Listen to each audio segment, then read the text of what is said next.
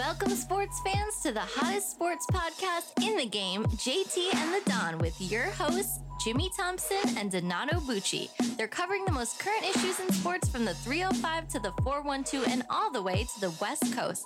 You can follow them on Twitter, Facebook, and Instagram at JT and the Don, or email them at jtandthedon@gmail.com. Now take it away, guys. Welcome to the next episode of JT and the Don. I am the Don, Donato Bucci.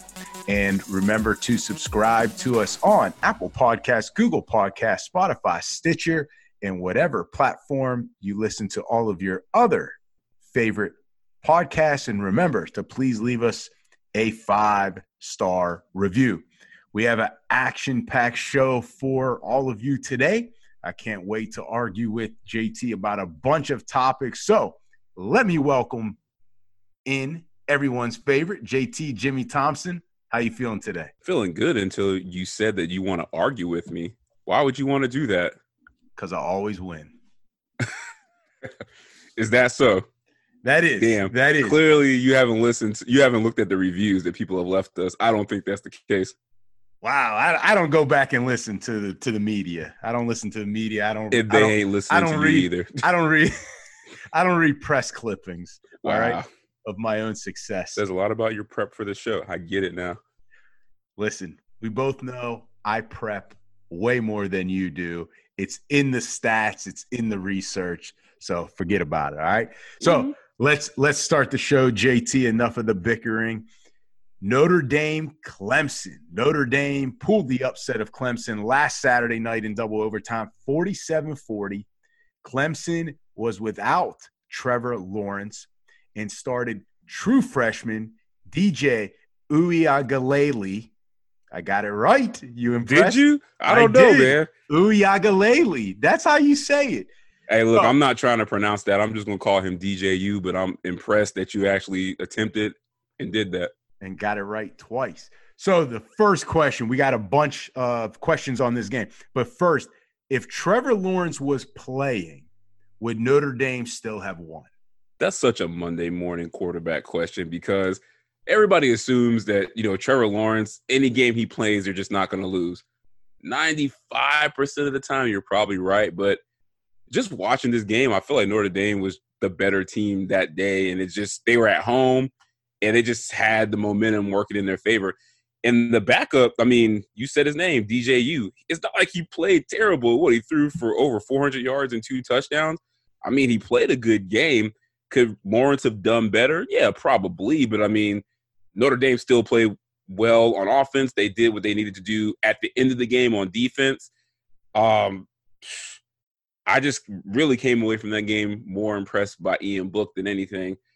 And I felt the team that had no pressure on them won. Notre Dame has no pressure whether they win or lose. Clemson, they're projected to win it all in a weekend overall college football season. So I don't know if Lawrence definitely gets them the W in that situation.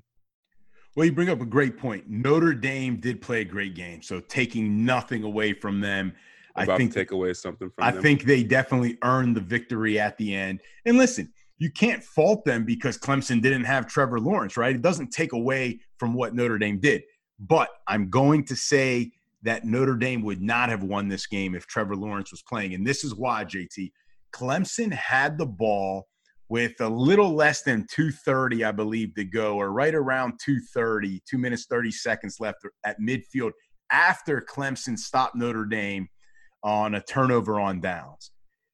Right there is where I think Trevor Lawrence wins the game. Clemson would never, under Trevor Lawrence, have given that ball back to Notre Dame. They would have got a first down right there. Ball game would have been over. Instead, Clemson punts, Notre Dame gets it, ties it up, wins in double overtime. So that's the difference. DJ played a great game, not taking anything away from him either. But a hell of a game. Yeah, but if Trevor is there, I still think it's a tight game, but he finds a way to convert on that third down, and Notre Dame never gets the ball again. Or he doesn't, so the Jets think he looks bad, and they lose anyway. No, I think Clemson wins with Trevor. All right, whatever. So after the Notre Dame victory, students rushed the field. In the field, by all TV camera angles that we could see, JT, It just looked full, packed to the masses.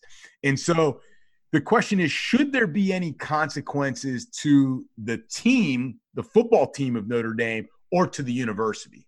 I'm glad you said that because I thought the same thing when I saw this live. It seemed like a sold-out crowd basically rushed the field. You couldn't even see the ground. Ridiculous.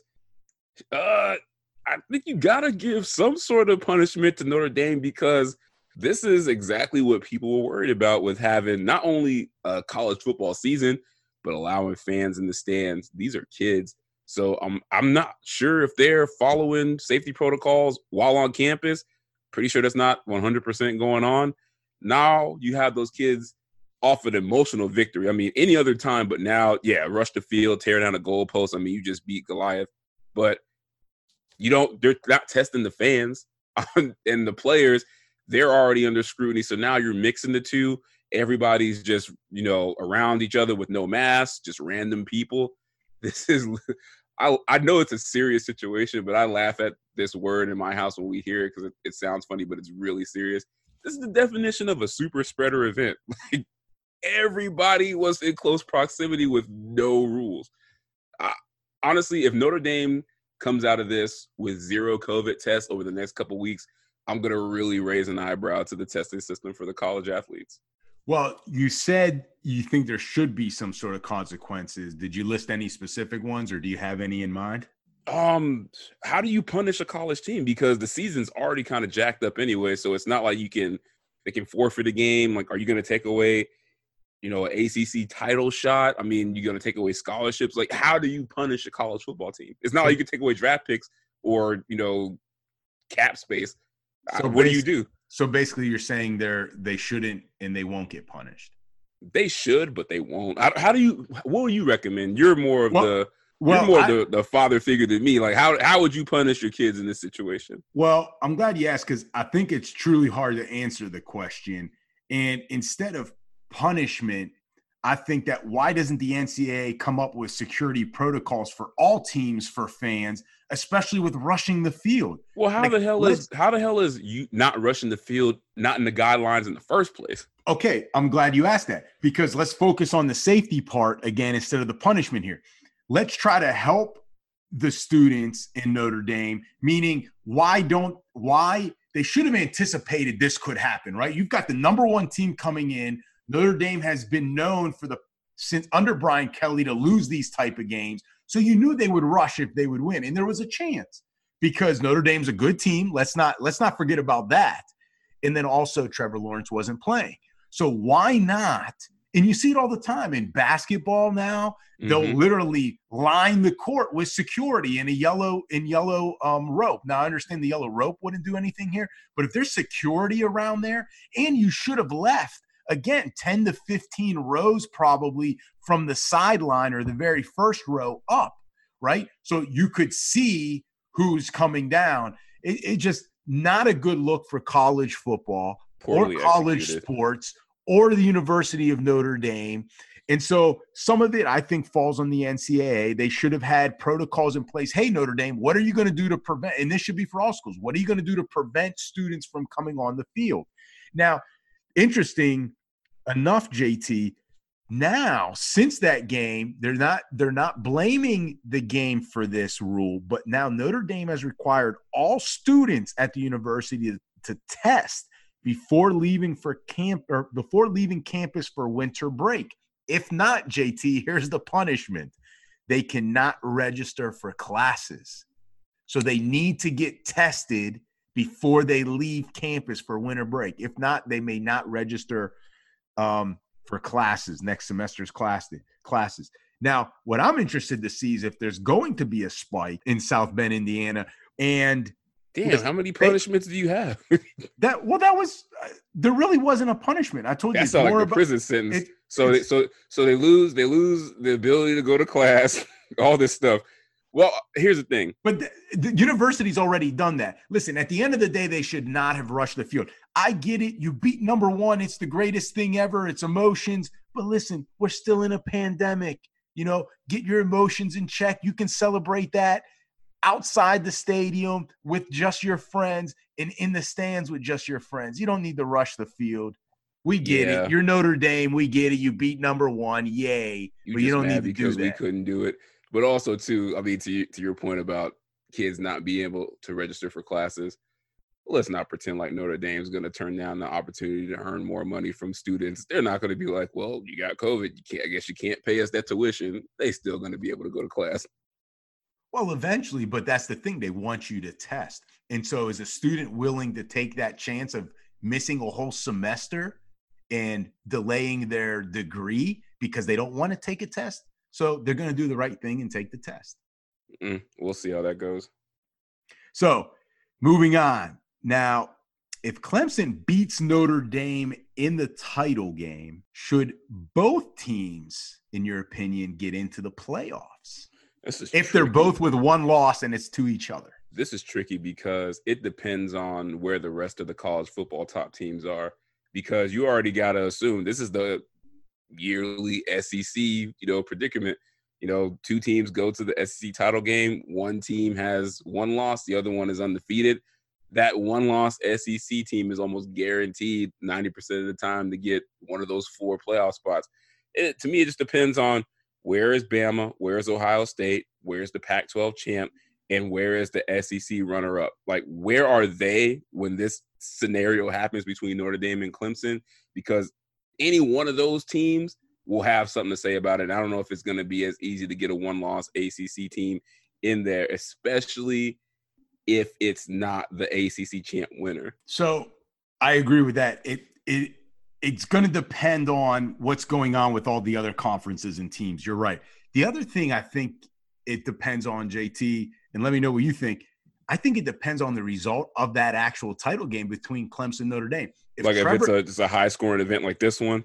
Well, not just that, but if Trevor Lawrence plays and they win 38-10, I think it's pretty safe to say that Notre Dame should not get into the playoffs if there's other teams out there that are more deserving, right? All right. But if it's a close game, again, 34-31, last-minute field goal by Clemson, hey, sign me up. I'd want to see a rubber match between these two teams. I'd want to see a third game in the playoffs or in the national title game, because then I think that would be no fair to Notre Dame that just because they lost that time and not 4 weeks before, that they shouldn't get into the playoffs. And like you said, it's going to depend on other scenarios in terms of other conferences, as well as if the 3 other teams are undefeated or not.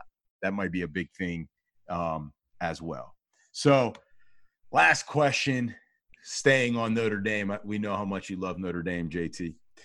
Pat Narduzzi, the head coach of the Pitt Panthers. Because this is what I wanted to talk about, but go ahead. Listen, this is a great question. We're on Notre Dame here. Go ahead.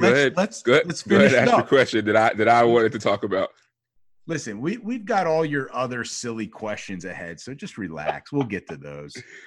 So Pat Narduzzi says the ACC should give Notre Dame an ultimatum to either join the ACC full-time in football or not schedule the current 5-game ACC schedule each year in football. Do you agree with him? As much as I was just joking about what questions belong to who, this is actually a good question. So I'm going to say he's right. And it has everything to do with that independent schedule that Notre Dame plays every year. It's just not what it used to be, because if you look at the schools that usually hold up that schedule that makes it good for Notre Dame, USC, Navy, and Stanford, those are the games I'm looking at. Those aren't elite programs anymore right now. So they should either join the ACC or don't play at all.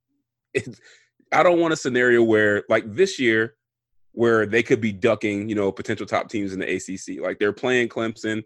They got unlucky this year, but it's, maybe there's a year where they don't play Clemson, and then, the 5 games they play helps them get, into the college football playoff. Especially now, I think, with the landscape of their normal schedule, why are they so scared to join the ACC? I mean, you just beat Clemson. That's the biggest team we have. Come and do it full time. Well, the reason why is because if they do that, they'd have to share their NBC money, and they probably would not even have a TV contract with NBC anymore because ACC Network. ACC Network. Nobody watches games. And not only that, but the ACC is affiliated with like ESPN and ABC. So, man, I'll get to my answer.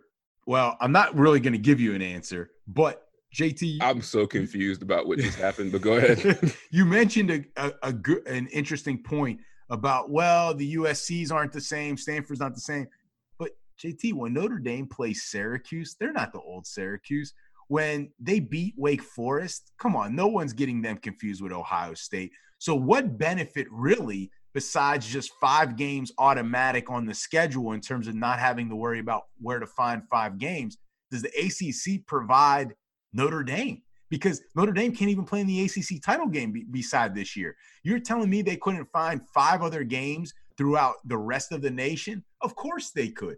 But this is where the ACC messed up, because right now they hold no leverage in the ultimatum that they would give Notre Dame, because Notre Dame would say, bye. We're going to find 2 teams in the Big Ten, one in the MAC, another one in whatever, Conference USA, and we'll add another one in the Pac-12 or the Big 12, whatever. But this is where the ACC messed up, because right now it's too late. They should have held Notre Dame's feet to the fire at the beginning of this season with the pandemic. You know why, JT? Because Big Ten canceled, Pac-12 canceled, Big 12, ACC all said, and the SEC basically all said, we're only having conference games. So you know how Notre Dame was going to be able to fill their schedule? They would have been playing like the Utah States every week. Even going undefeated, they're not in the playoffs. What the ACC should have said was, you really need us this year. Right now, commit to us full time. Exactly. If not one of our teams is playing you. No ACC title game. Have fun going 11-0. First, finding 11 teams you can play. And then 2, when you go 11-0, you've beat nobody. You're not getting in. Our one-loss Clemson team will get in before you. That was their chance this year, even if it was for just 5 years. Or worst case, say, hey, you share that NBC. You can keep NBC. You're in the ACC, but we're sharing that money.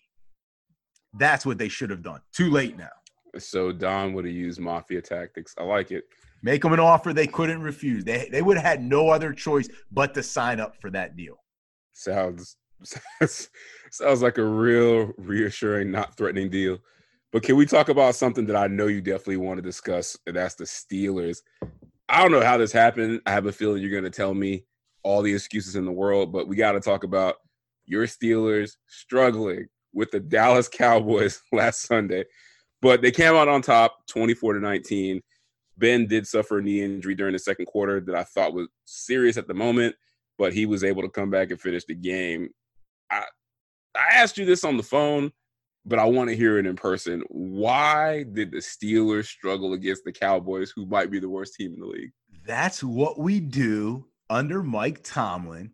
If history on these situations under Tomlin has shown us anything, JT, it's don't be surprised if the game is close, that the Steelers play down to their competition and possibly lose. Here's some numbers. The Steelers are 3-7 against the spread when favored by 2 touchdowns or more under Mike Tomlin. Now, granted, they are 9-1 in those games outright, straight up, but against the spread 3-7. So you know what that tells you, JT? It's going to be a close game. You might think it's a blowout, but it's not. Steelers under Tomlin do not blow those teams out. They play down to their competition. And listen, it's the NFL, right? Even bad teams have good games. Look at the Monday Night Football game. The Jets probably should have won that game, but the Patriots sneak it out at the end. This is the other stat. Under Tomlin, following a win against Baltimore, the Steelers are 6-6. It's a letdown game after beating Baltimore. Good, so emotional, and they're probably so beat up. I have it written down. It's physical, it's a mental game, and it's emotional against Baltimore. That's what happened. This was the perfect storm. This was the perfect trap game for the Cowboys to win. They almost did, but Ben, somehow, tough guy, able to come back. He's the reason why they won that game. If he doesn't come back, sorry, Mason Rudolph, Steelers lose. You saying Mason Rudolph wouldn't have had a Hall of Fame performance? Not in that game. Okay. I mean, you bring up good points. Ben has notoriously struggled on the road, regardless of who he's playing.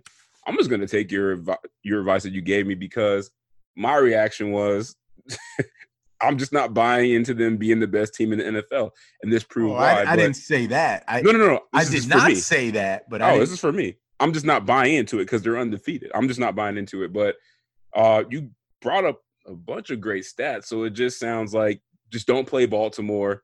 Don't play them after they play Baltimore, and you got a chance to beat them no matter what. So that's what it sounds like. But at 50-50 shot. 50-50 shot any given Sunday. But at the end of the day, it is what it is. It happened. You guys almost lost to the Dallas Cowboys in embarrassing fashion. So do you think this is the beginning of trouble, or are you not worried at all? So I'm concerned about the running game. This is the second game in a row that the Steelers. Are you concerned about the running game or the running back? Because I feel running game. The running game. Because I would be more concerned about Connor than the actual running game. Nah, because if they were that impressed by their offensive line blocking and that their running game could get it going, they would throw Snell in there a lot more. They like Snell. They like McFarland. McFarland has the speed. Maybe he starts to see more carries. But this is why I'm worried, because it's the second game in a row now. They've gone exclusively to the pass in the second half. JT, they're not even trying to run. That's why I think they're worried about the run game themselves.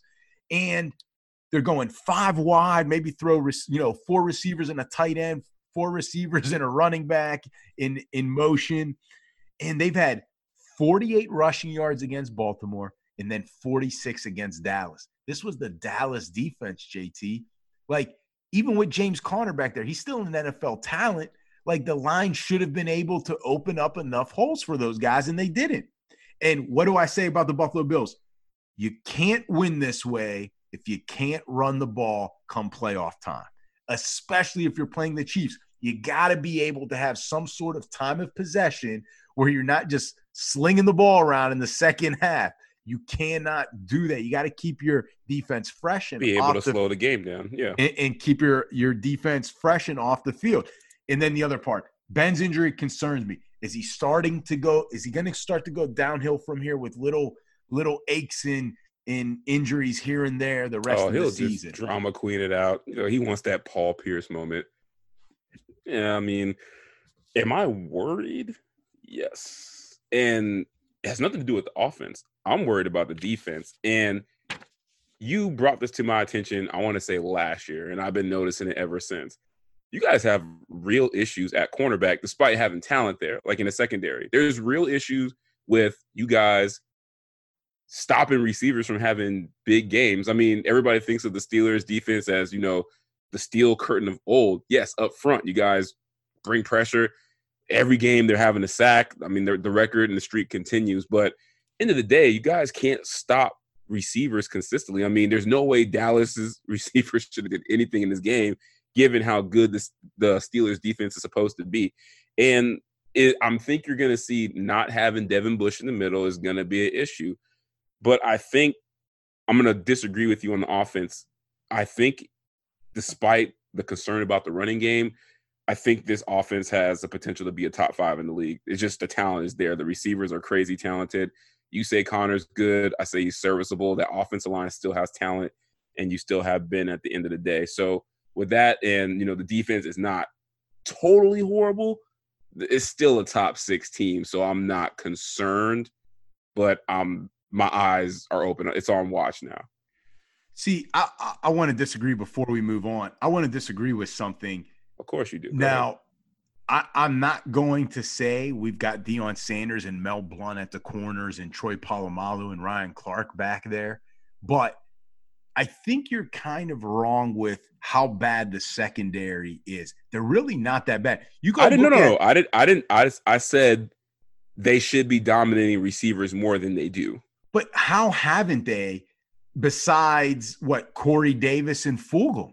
I mean, besides those two guys, you go the Browns. Baker Mayfield had 119 passing yards. Tannehill had 220. I mean, Gilbert had a little over 200. You saw what they did with Lamar Jackson. Like, they're not giving up 300-400 yards in 5 TD games here. Now, granted, they haven't played Russell Wilson or Mahomes, but they've done a good job of not giving up the deep pass, in my opinion. I think they're a bend but don't break defense, so they're gonna give up yards. I agree with you on the bend don't break, but a couple of things you brought up. One, you've discussed this with me in the past. The especially the cornerback play when giving up plays to receivers is not always elite, but also too, like you said, they haven't faced a murderer's row of these explosive offenses. I think part of the reason why the corners and the safeties maybe don't play as well as you think when you think of the Steelers defense is you guys take a lot of chances with pressure and having guys in different places. But the payoff with that is, Minkah Fitzpatrick's taking it pick six the other way. You guys are getting sacked. So it's kind of, live by the sword, die by the sword. But, this is a game where you got to shut them down. This is the Cowboys with no quarterback. They don't have the offensive line they used to.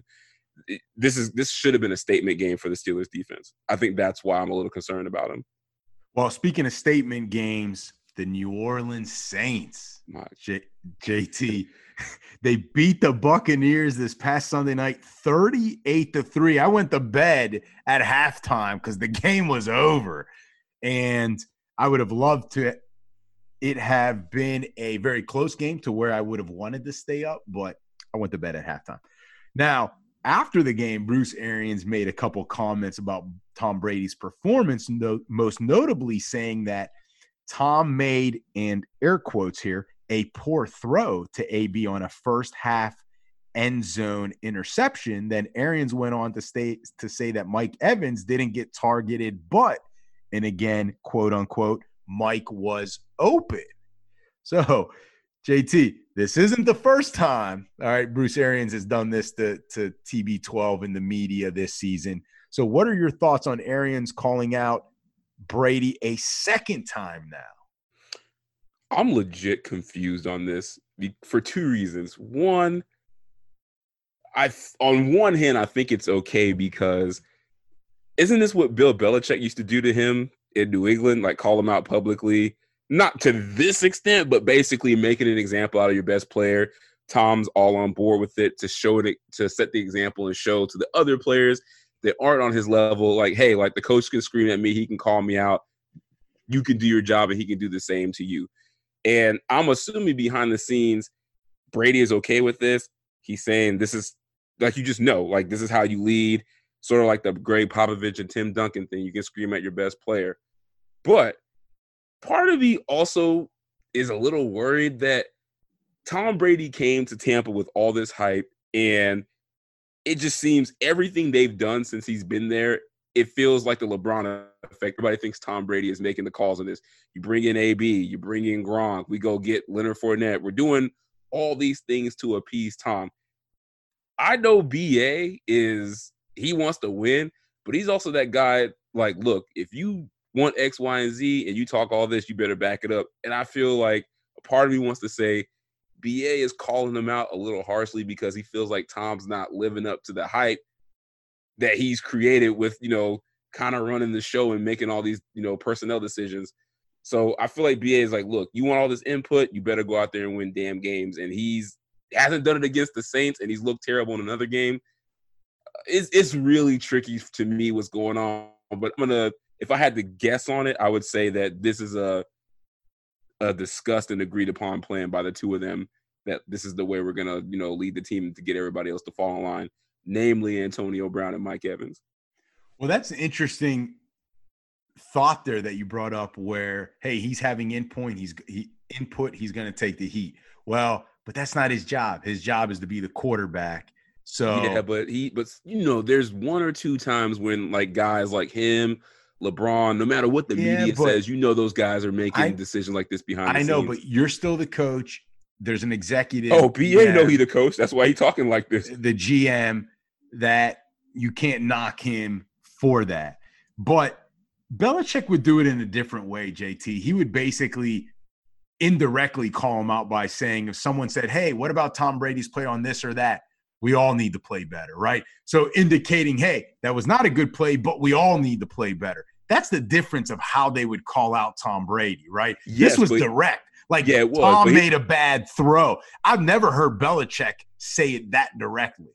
Yes, but here's why I think BA is being a little bit different, other than the fact that him and Bill Belichick ain't the same type of guy. Tom Brady has done little things this year that if you're not the Tom Brady that's like at the peak New England form, you can't do. Like screaming at offensive linemen on the sideline. Every time he does one of those things to like kind of throw his teammates under the bus this year, I'm like, ooh, I cringe because, yeah, these guys respect you. You're Tom Brady. You're the GOAT, but you ain't playing like, TB12 from New England. So eventually that's going to get old, especially now when you're down 2 games to the Saints in your own division. So but I'd rather have that, okay, than you bring in someone to replace me the way they did with Antonio Brown. So I'll take all the screaming in the world, but if he did have a say in Antonio coming in, again, I'm telling you, Godwin and Evans should be pissed off.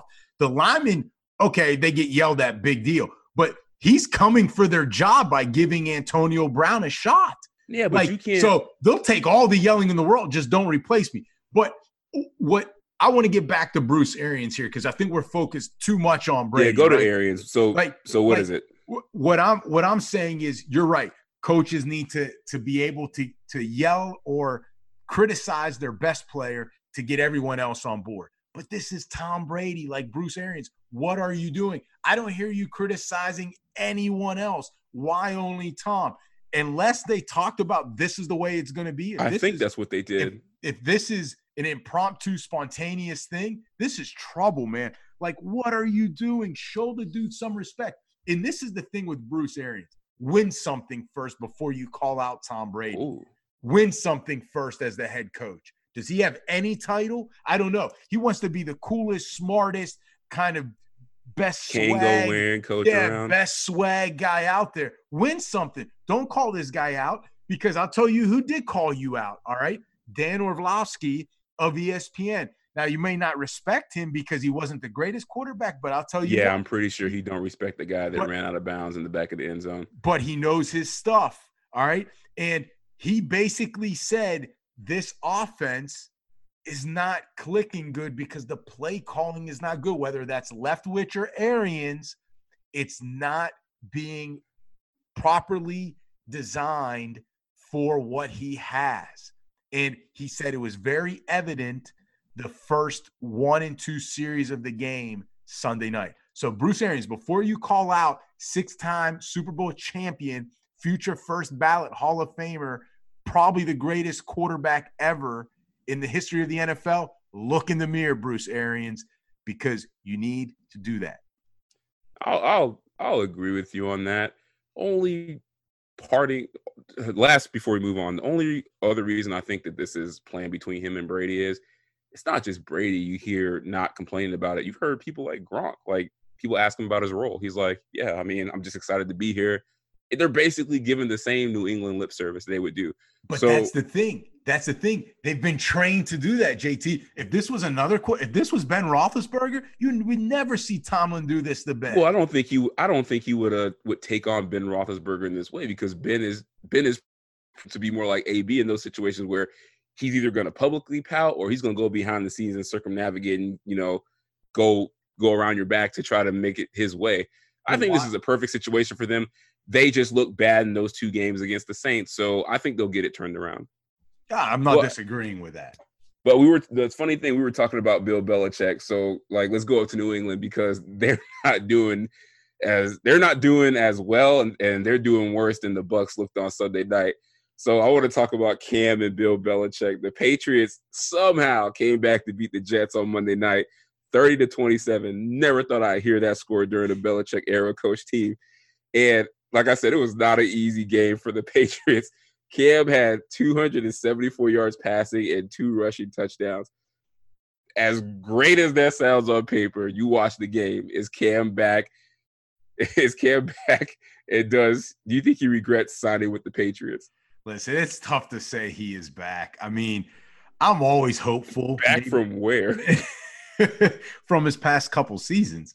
I'm hopelessly hopeful. Is that like a hopeless romantic thing? Yeah, exactly. I don't know exactly. what you mean by that. That's exactly what it means. See, Except the romantic part, it's more like your rom-com like quotes and stuff. I don't understand what that means. Well, I'm going to explain it.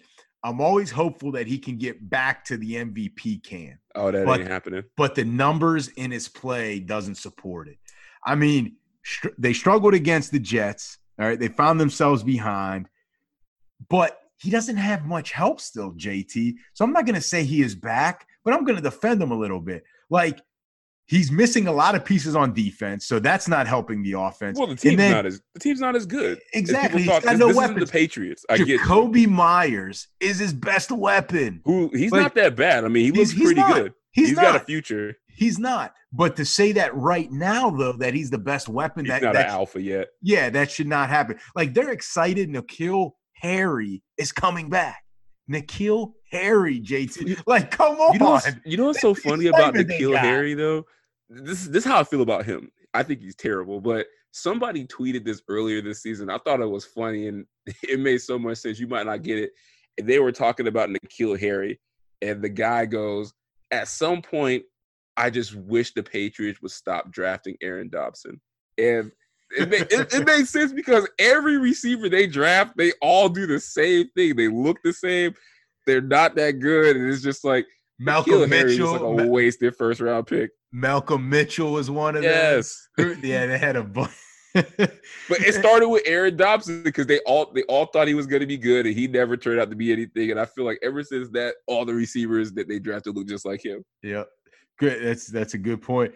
Your second question was, does he regret signing with the Patriots? Definitely not. Definitely not. Like, where else was he going to sign and immediately become the starter at that point? Nowhere. Like, anywhere Chicago. Anybody that actually signed him was going to sign him to be the starter. I think that's why it took so long for him to get a deal done. But that's my whole point, is no one else wanted him as the starter. So that's why he wasn't able to sign anywhere. So why would he regret going somewhere that was the only place that really wanted him to make him the starter? Like, that's why he doesn't regret it. Chicago, like, they didn't really want him. They need him right now. Could he have went to Dallas? Now he could have and started, but not 4 months ago, right? But even had he gone now, had he waited, done the Dez Bryant thing, he'd be so far behind the curve that he wouldn't be playing that well anyway. So I would not regret it if I was him. I mean, I guess he's back. It's the Jets. I mean, what more can we take from beating an Adam Gase coach team? Wait, you're saying he is back then? I guess. I mean, this is the best he's looked in a while this season. And it's good to see him smiling again. I mean, he looks like the monkey is sort of off his back. I think he feels to himself now, I don't suck as bad as I've been. It's not over for me. Like, I can still play this game. So it was good to see him have that self-realization in that moment. Now, I disagree with you about signing with the Patriots. I think he does. And I think the reason he does is I think any team that he signed with this offseason, he was obviously going to try to parlay that into like a short, like 2 or 3 year deal with somebody else. I think he underestimated how much Tom Brady produced without elite talent in New England. Because I think everybody assumes it's the system. Belichick makes diamonds out of everything. And Tom Brady is still possibly the best of all time. But as long as I got Bill, there's a chance that he can make me look better. And it's not the case, because you can say what you want about the defense. This is basically the same team Tom Brady had last year on offense, same as that, guys. And he made it look really good at times. Now, were they as good as they usually were? No, but you see the drop-off between Tom and Cam. They look like a bottom basement team in the AFC East with Cam, with the same team that Tom Brady had last year. And I don't think that Cam expected that. But how can you say he regrets it? Where was he going to play right now? Where would he be playing? Where would he have started for 7 games? I don't got time to play Monday morning quarterback, exactly. But I don't think he's as happy. Because it doesn't exist. He ain't as happy as he thought he would be in New England. Because if I'm getting told to shut up by Bill and we ain't winning, it's not fun. The answer doesn't exist. But something really interesting. Your boy, I know you love him, Bart Scott. Can't wait. Yep, that's him. He was on ESPN Radio on Tuesday. And he said that he thinks Bill Belichick will leave New England at the end of the season. I've been seeing this also too online, so I definitely wanted to get your opinion. Do you agree with this? Heck no. It would, if he did this, JT, it would look like he's quitting. It really would, because things got too difficult without Tom Brady. He's out the door. Won 80 Super Bowls. He can do what the hell he wants. But it would still look like quitting because, like I just said, Tom Brady leaves. You have one bad year and you're out because now you can't win without him. And that's exactly why he's going to stay. What I just said, he wants to prove he can win without Tom Brady. Not just like a couple games. That's his driving factor. And not just a couple games, but he can get to the AFC Championship game and maybe even to a Super Bowl and maybe even win a Super Bowl, right? That, like you just said, that is what drives him, because it would drive him nuts if he went out this way in New England and Tom's having that success in Tampa of getting to the playoffs, winning a division, winning an NFC title, maybe a Super Bowl. And this is the other reason why I think he's not so quick to leave New England. They're going to have some high draft picks coming up, especially the way they've been playing. And then I think they're going to have like the third highest cap space or something very high in cap number at the end of this year. Because like he said, they went all in the last 5 years. They're paying the price this year, but next year that cap space opens up and it's just one down year. And so he hasn't been great at free agents and the draft, but still high draft picks, a lot of cap space, wants to prove he can win without Tom. No way at the end of this year is he leaving New England. Yeah, I agree. I think he's kind of stuck because of the whole Tom Brady situation, because like you said, you can't go out like this, because if you go out like this, it's a big blow to your all-time legacy. And he's got an ego. Yeah, he's got ego. They all do. So I agree with you. I don't think he's leaving. And just because I think he builds winners, he doesn't join them. Like, he's not going to be like KD and go to the Warriors and then, just be like that finishing like piece. I think Belichick legit likes to build teams from the ground up, because I think it does play into your point about the ego. He likes the credit. And I definitely agree with you on the cap space next year and the draft picks. They will have plenty of both. Draft, not really so excited about, because they usually blow that anyway. But I just look at the scenarios for him to stay next year and get another quarterback once they move on from Cam Newton, because yes, draft is loaded. I think they can get one. They can get somebody like a Justin Fields if they're in play for Trevor Lawrence or Trey Lance. Those are available.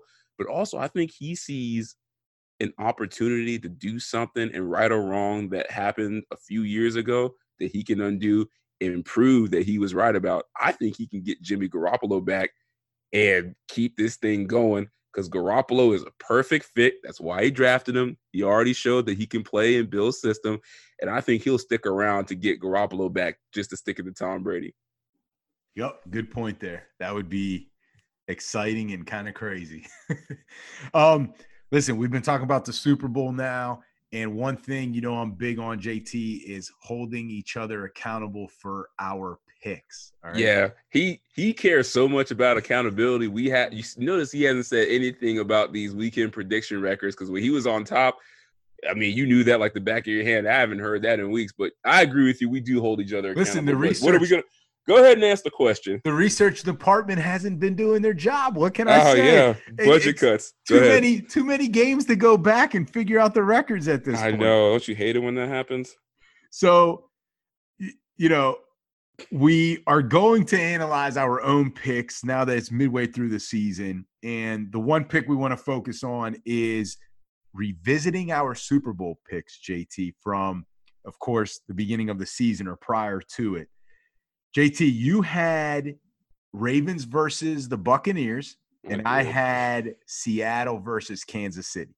So, do you believe your Super Bowl pick is in trouble? And if so, which team should be worried the most? Well, I have to say yes. Both of my picks are in trouble, because there's no way the Bucs get a home playoff game now. Now, can they still go? Yeah, but I mean, they're down 2-0 to the Saints in that division.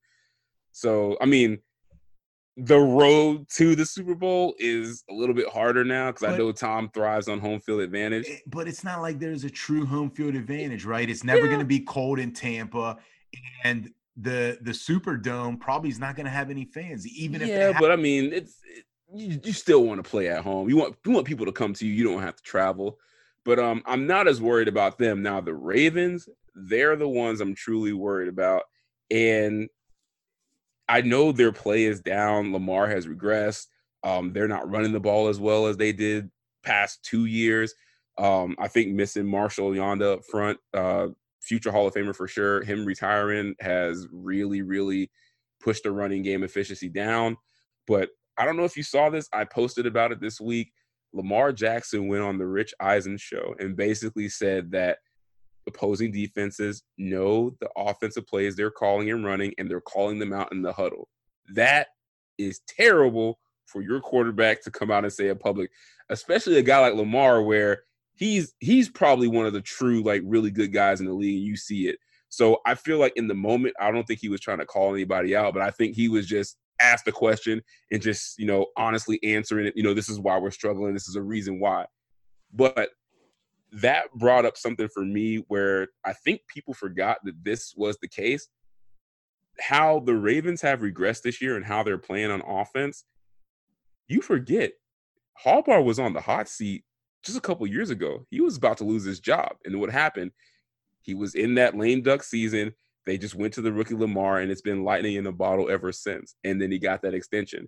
He's starting to show a little bit why he might have been on the hot seat in Baltimore. And I think it's that with maybe, I'm pretty sure the league has caught up to Lamar. They have more tape on him. But just the regression all around, I just don't know how the Ravens are going to get to the playoffs and change the way that they performed the past 2 years, because Lamar got better as a passer last year, and that's why he won an MVP. He's not even the same level of passer he was last year.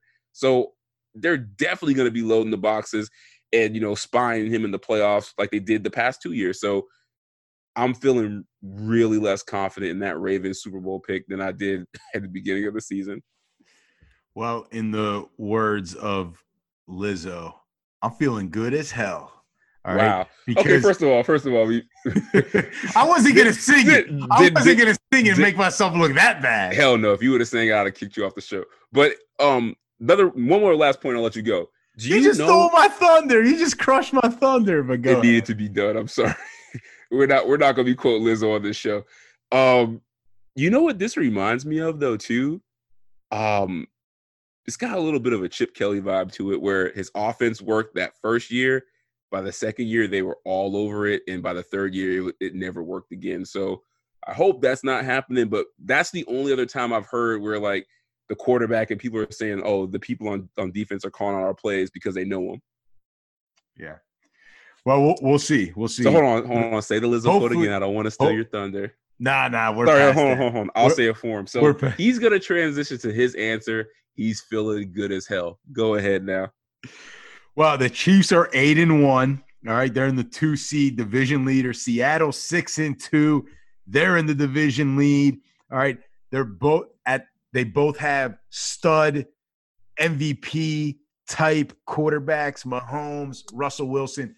The one thing I do worry about, though, JT, no surprise, the defense of Seattle. I thought with Carlos Dunlap and getting Jamal Adams back, they'd be a little bit more stout. Well, Adams has been hurt, though, but I know what you mean.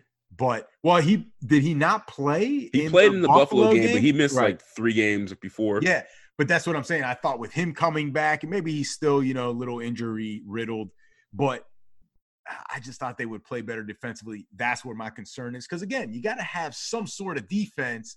Doesn't need to be the steel curtain, but you got to have some sort of defense in the playoffs. And you being ranked 32nd, that's not going to cut it even with Russ. So that's where my concern is. I'll tell you what the concern with the Chiefs is. They can't run the ball. And that's exactly what you said. When you get to the playoffs, got to be able to slow the game down, got to be able to run the ball at the end of the year. And they can't. They got to fix that ASAP. Yeah, but it's not terrible. So, well, it's not terrible because they got the best quarterback in the league back there throwing 5 touchdowns a game. And the defense isn't as bad. Right. Exactly. That's my point. That's something I think they can fix. And as Edwards, Hilaire, and Bell start to get more in a rhythm, I think that's where they'll be okay compared to the Steelers, where I'm actually worried about their run game. Scale of 1 to 10, how worried are you about the Ravens? Well, I don't want to jinx it, but if I was a Baltimore fan, I'd be between a 7 and an 8 right now. Oh, that's DEFCON 5. All right, so we already kind of talked about COVID, but we're going to talk about it at the NFL level. So NFL team owners approved the COVID-19 contingency plan that would be enacted only if a meaningful game is canceled. So 16 teams would make the playoffs, 8 from each conference.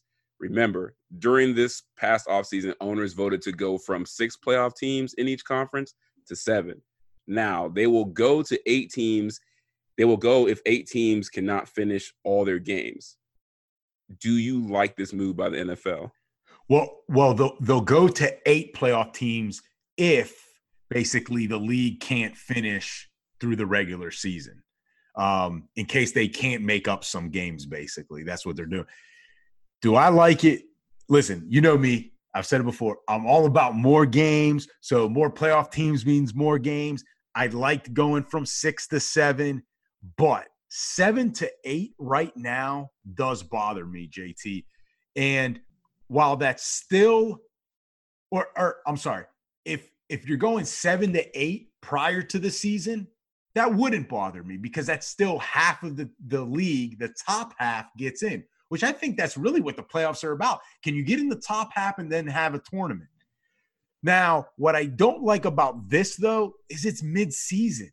And it's not even definitive, right? Like it's, if we can't finish or if certain teams can't finish playing all 16 games, like what does that even mean? Am I in? Am I out? I don't know. So like teams do not know. Like this is like switching midstream and teams can't plan for the playoffs properly. They can't plan for next season. They can't really prepare the way they should. Like, should they have been buyers at the trade deadline or sellers? Like, are guys they're picking up going to play in the playoffs now, or do they just need guys to fill out the roster to finish the year? Like right now, I don't like that because I want to know what I'm playing for. And if you can't tell me it's 7 or 8 right now, then let's just stick with 7. I agree with everything you just said. And to me, it's definitely interesting because it kind of has like March Madness vibes to it. Like, just more teams in there. I like it. Definitely think this could backfire because of the NFC East. But other than that, I agree with everything you said. It's going to get tricky down the stretch. So you said it well. I'm not even going to debate you on that one. Hey, we finally agreed. Took the topic number 6. All right. Well, moving on. Anything to get him to shut up. I'm going to take it. I'll take it.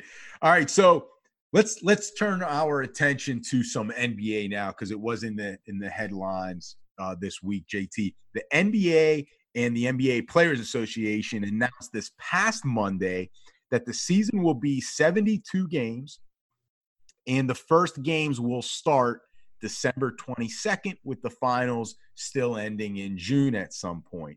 So what are your thoughts on this schedule and the start date, as well as just what do you expect from the NBA this season? As a fan, I expect it to be fun because we're getting basketball.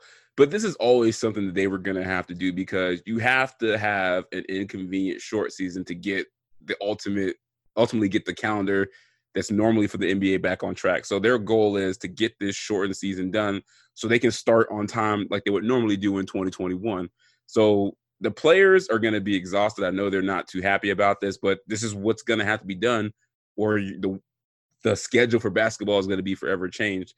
2 things I am interested to see what happens because it's shortened season, obviously, and it's going to be condensed. 2 things I'm interested in. How do they handle back-to-backs as far as, like where they're going to place them in the schedule? Also, I'm interested to see how teams load manage because less games, which means the back-to-backs are going to be closer, which means teams are going to load manage more. I wonder how much that's going to water down the regular season. Yeah, so I understand why they're doing this, but I'm not thrilled with it. But they have to do this. If they don't get the season on track, then it's never going to be normal again. Well, let me explain why I don't think they necessarily need to panic like that. The players need their rest, and I understand not everyone played, but the normal time span would be late June and then start late September. Here, you're finishing, and we're talking about training camp late September, right? Now you're finishing late September, like October 1st, training camp starting like right after Thanksgiving or something. Like, that's 2 months compared to 3.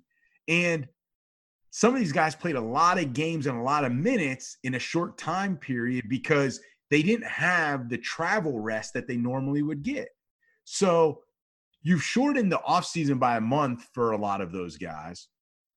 And then 2, the other thing is you could have started after New Year's. You know why they want to start December 22nd? Because they want to get their Christmas games in because it's a big ratings day and they got to get their money, right? Like, again, you're not looking – conspiracy theories. Didn't see that one coming. No, you're not looking at the player safety. Yeah, of course. And the other thing is, I believe you should have started after the new year, probably mid-January. That would have given them their normal time. And listen, it didn't matter if you played a 50-game season or a 70 or an 82. There's always going to be load management. Kawhi's always going to sit a bunch. Kawhi going to sit a third of the games regardless. Exactly. He could have sit a third of the healthy games. That's going to happen. Exactly. So why not? This is the perfect opportunity to do it. It seemed like the owners were on board because they were already willing to miss 10 games. Start in mid-January. Forget the Christmas games. Mid-January, you go into July, all right? And you still can have your 70 games, maybe 66 or so. You go into July. The next offseason's a little bit longer, and you start in December because that's really what the NBA schedule's got to start to come down to. Start in December, end in July. That's really because you're still getting all of the ratings. In fact, you'll get more because late October and November, there's still football, college football on. Guess what? College football is over by Christmas except for bowl games, which people don't watch most of them except the college playoffs or if their team's in the bowl game. Perfect for the NBA. This was their chance to get that schedule right on. Start in mid-December, finish in July. But this year's a little different. They should have given a little bit longer offseason because of the pandemic. So 2 things we agree on. It's going to be grueling, and Kawhi is still going to sit out his games. Yep. All right. So on that note, let's go to the NBA draft because it is actually upcoming this Wednesday, November 18th. So be ready for that. It kind of snuck up on us, JT, but I know you want to talk about this, and I do too. I'm so glad you brought this up in the production meeting because I think it's a really interesting question because it's really – I think possibly a tough one to answer. Who do you have going in picks 1 through 5? It is tough because the team at the top, Minnesota, they don't need any of these players. Like, they don't need these positions. Listen, hold on. They need them. Hold on. They need the players. They would not be in this position if they didn't need them. Yeah, they need the players, but they don't need the positions at the top. Like, it's really tough. I honestly think that somebody's going to trade up to the top. So I'm going to give you my rundown from 1 to 5, but I want to throw in a caveat that I think a trade is going to happen at number 1, and I think it's going to be someone you don't expect. And Orlando Magic? No. I actually think I could see the Thunder moving up to number 1 and giving up their pick and somebody like a Shai Gilgeous-Alexander to get LaMelo Ball. So that, if a trade happens, I think something like that will happen. And then, of course, everything that I'm going to say right now is going to be thrown out of whack. But let's just say NBA trades are hard to predict. Let's just say everything stays the same. This is how I have it. I think the Wolves are going to take Anthony Edwards at number 1. I think he's the safest option out of everyone. 2, I think the Warriors take James Wiseman. To me, I think that's a no-brainer decision for them. They need a big man that can play. LaMelo Ball falls to number 3 to the Hornets. My favorite guy in this draft goes at number 4, Deni Avdija from Israel. He goes to the Bulls. And then I don't like this pick, but this seems like a pick that the Cavs would make. I know you like this guy. Obi Toppin, forward from Dayton, goes to the Cavs. JT, that's exactly what I got. The same order? Same order. Cool. On to Cincinnati. It will be blown up by Wednesday, 2 minutes into the draft. The only difference, I think Minnesota might mess up our picks because I think they're going to feel the pressure of taking Take LaMelo Ball. Ball. But they should go Anthony Edwards because you got D'Angelo Russell, right? Yeah, You don't need it. You got Russell, and you got Malik Beasley, who I think is good. And he's proven. D'Angelo Russell's proven. I know there's a lot of excitement with always taking young guys, but like I always say, there's a lot of risk there too. And LaMelo, I don't know if he's a sure thing. I'm not saying he's not.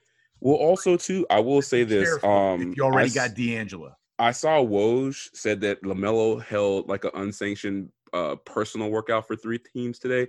I think it was the Pistons, the Warriors, and somebody else, and the Wolves were not a part of that workout. So that's why, and I keep hearing that there's going to be this slide that's coming for LaMelo. He hasn't been that great in, the workouts that he's had so far.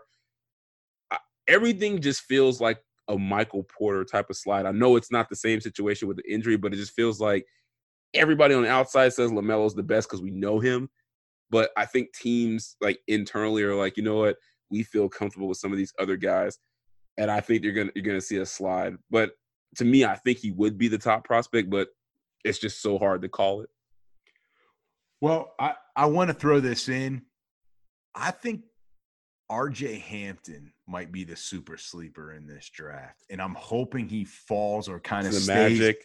Stays in falls that to Magic the Magic, range. so they can take some guy that only plays defense and has no other skill set. But go ahead. And then RJ Hampton goes right after them and becomes an all-star. All right, so I know baseball is over, but I know we can't get away without talking about the Astros. So early this week, former Astros GM Jeff Luhnow sued the team for breach of contract as he's seeking $22 million in lost salary, which is the amount of his guaranteed salary in his now terminated contract. Thoughts on him suing the Astros? Damn, they can't catch a break. Well, his conspiracy here is that the Astros fired him because they made a deal with Major League Baseball to do so in order to keep the World Series title. That's what he's claiming. Now, in the MLB report, it stated that he was there was evidence that Luhnow had some knowledge of what was going on. And you know me, I always tell you, JT, I think the guys at the top, especially the executives, general managers, VPs, should be held to the highest standard of anyone. All right. More so than the players, even more so than the coaches, because top down, right? Top down. As Belichick says, that's how it goes, right? The top, the coaches, the players, they're going to get that vibe from the executives. Hey, as Julius Campbell would say, attitude reflects leadership, Captain. There we go. So he didn't read all the emails. And he even admitted to that. Oh, I should have went and read all the emails and I probably would have known what was going on. Guess what? That's on you, Jeff Luhnow. That is on you. You've got to take the fall for it. All right. And to me, suing doesn't help your chance to land another job in Major League Baseball if that's what you really want. You want that or the money? And focus on getting back in the game. AJ Hinch has done it. Cora has done it. Now, I'm not saying those guys definitely should have gotten another job so soon, but they were able to do it. But they played the game. They did what they had to do. They took the villain role, and then, they just bided their time and got back in. They fell on the sword. Exactly. Right? Now, this might end up just settling. He doesn't get all 22. He gets half of it, a quarter of it, whatever. But, man, just move on. Get with the next team. I can't imagine there's not one team out there that wants to at least take a chance on you as a special assistant to the GM. Yeah, that's how troublemakers stay in any sports league. You're special something. Oh, he's a special coordinator to the draft room. Like, what the hell does that mean? But, yeah, I agree with you. He must really know that there's no shot of him getting at least back this level of earning. It's hard to say, I'm not going to fight for my $22 million because that's a lot of money. Why did he do it right after it happened? If you have that much conviction of it. I don't know. Maybe, like I said, maybe that phone, those emails saying like, hey, once this all blows over, come work for us. They ain't coming in like they are for his buddies. So he might think this 22 mil is his last, chance to grab some cash. Can't fault the guy for fighting for his money, but it does seem, the timing of this does seem suspicious. And I mean, if you're the fall guy and you had opportunity to see that there was collusion, you did nothing about it, then you got caught sleeping. That's on you. So, I'm torn between this, because if it were me and it was 22 million and my name's getting dragged through the mud, I'd probably be out there fighting too. Yeah, but then sue for something else. I mean, if you truly believe that, then not only breach of contract. Now, I know this is very difficult to prove usually, especially with a public figure, but go defamation if that's what it's really about. But I think here, that's a lot of money to give up. And I think you're right. Maybe he's realizing his time is not coming. Yeah, so those this is revenge. Ain't coming. This is revenge. Get my 22 mil while I can. This is a revenge. Or you know what? It's kind of funny that you bring that up, because it does coincide with AJ Hinch and Cora, right? Yeah, exactly. So maybe he's like, wait, what about me? Even though Carlos Beltran, of all of them, maybe that's another discussion, but you know, he didn't get quite the fair shake in a sense. But anyway. All right, so I digress. Let's go from talking about things that we will never see, like $22 million, to things that we will see, like Week 10 of the NFL. So we do this every show. We hope. Nah, we ain't getting there.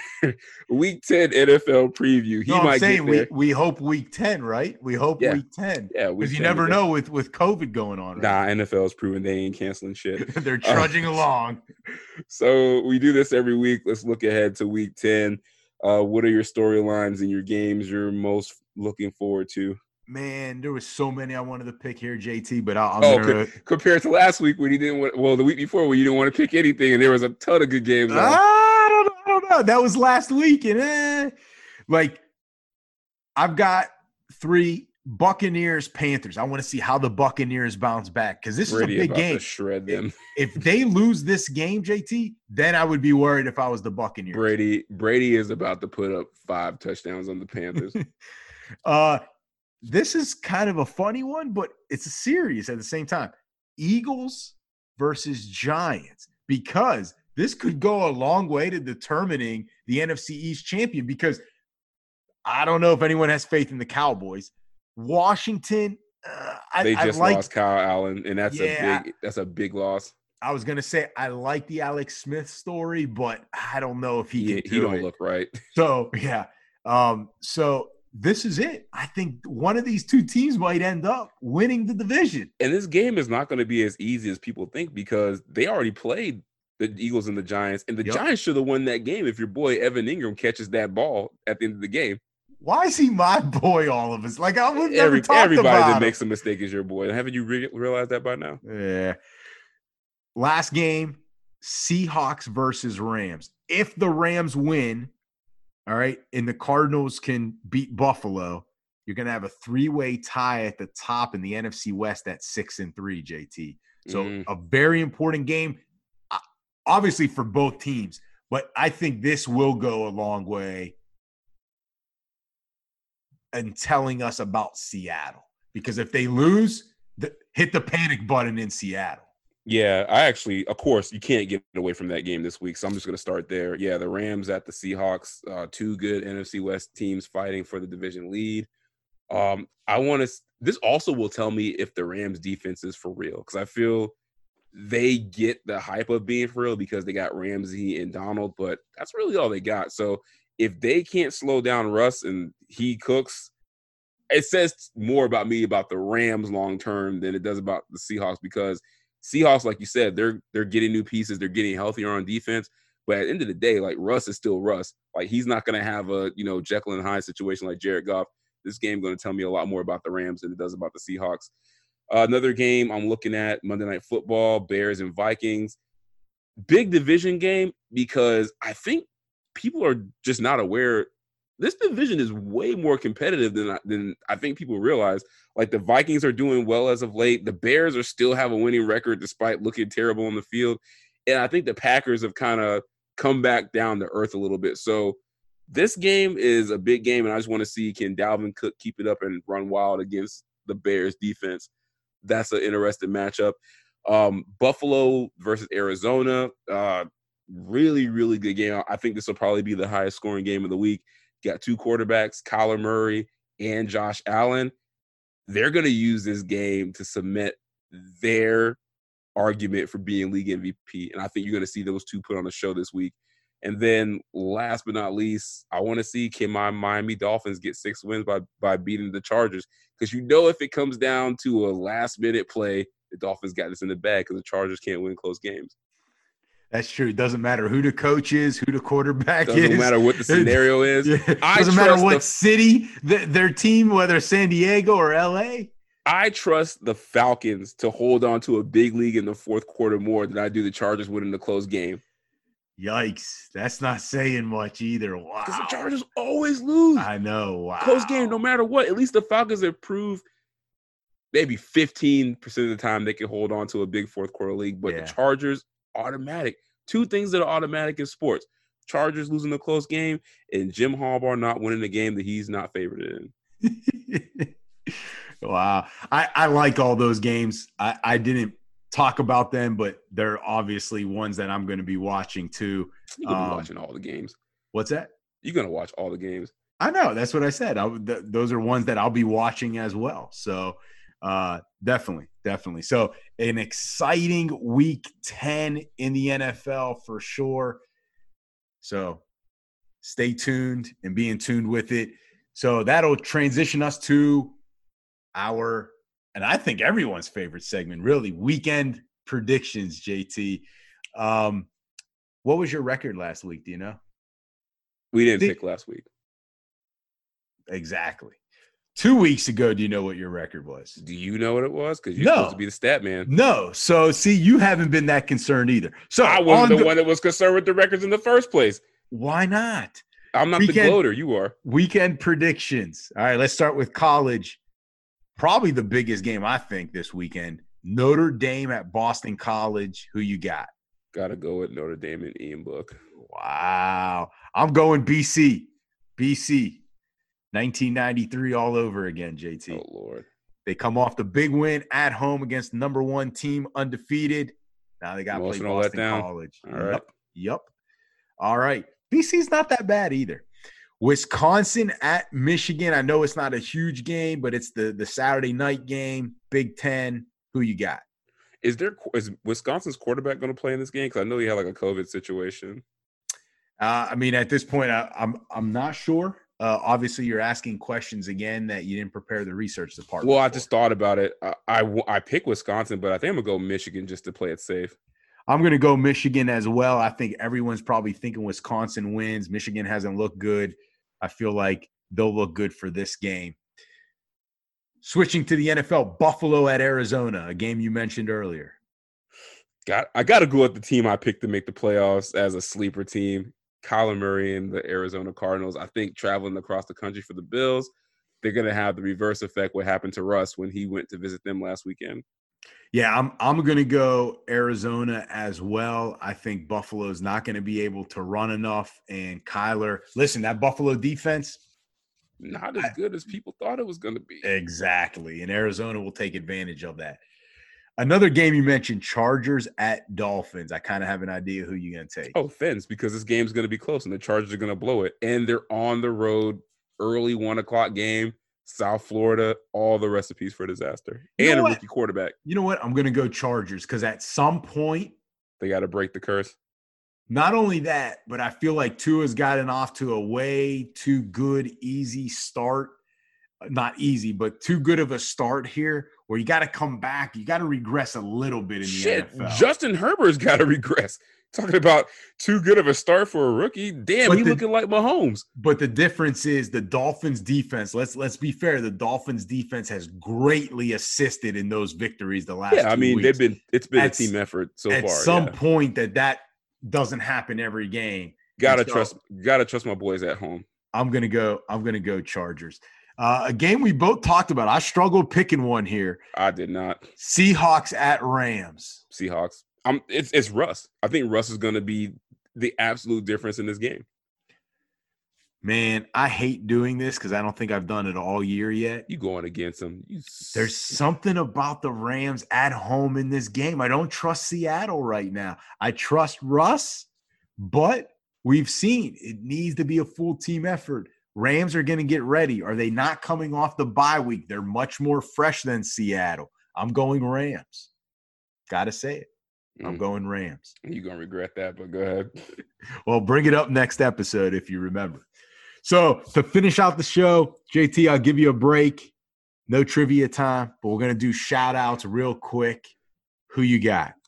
I want to shout out Bills Mafia. So the Bills fans donated, I think it was over $200,000 to a local children's hospital in honor of quarterback Josh Allen's late grandmother who passed away the Saturday before the game. So shout out to Bills Mafia, showing, it's a good community. They love their quarterback. And Josh Allen actually, felt overwhelmed with support. He said that, seeing this from the fans made him want to stay in Buffalo for the rest of his career. So shout out to Bills Mafia looking out for their team. Great job by Bills Mafia. JT, this is a special shout out, and don't let it get to your head, but a shout out, ladies and gentlemen, to JT Jimmy Thompson. Happy birthday this week. The big, 36, I believe. Damn, so JT, you're not supposed to reveal the elder's age. We already know. Elders. I'm older than you. I'm no allowed manners. to do that. Well, that's your business. If you want to tell people that, that's on you. I'm allowed to do that though, because I'm older than you. All seriousness, I'm allowed to do that. All seriousness, thank you. I appreciate it. You did tell me you had a shout out. Did not think you were going this way, so I legitimately was surprised. All right. Well, happy birthday. I know you had a great day, even though we're in the midst of a pandemic and you really couldn't do anything. But again, happy birthday, man. Always a pleasure doing the show with you. I'm lucky to have you as a partner on this show. I appreciate it until he tries to talk crap about me on the next show. But I'll take this brief peace treaty. There you go. Until the next episode, right? So, JT, on that note, let's wrap up the show with that.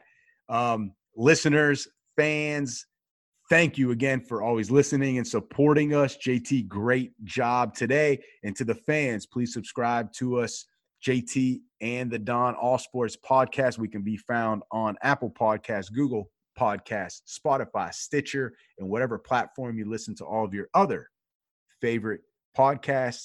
And please remember, if you like what we do, leave us a 5-star review. And JT, if you don't like what we do, leave us a 5-star review. And also follow us on social media. Our handle, JT and the Don, Twitter, Instagram, and Facebook. So JT, until the next episode, see ya. Peace.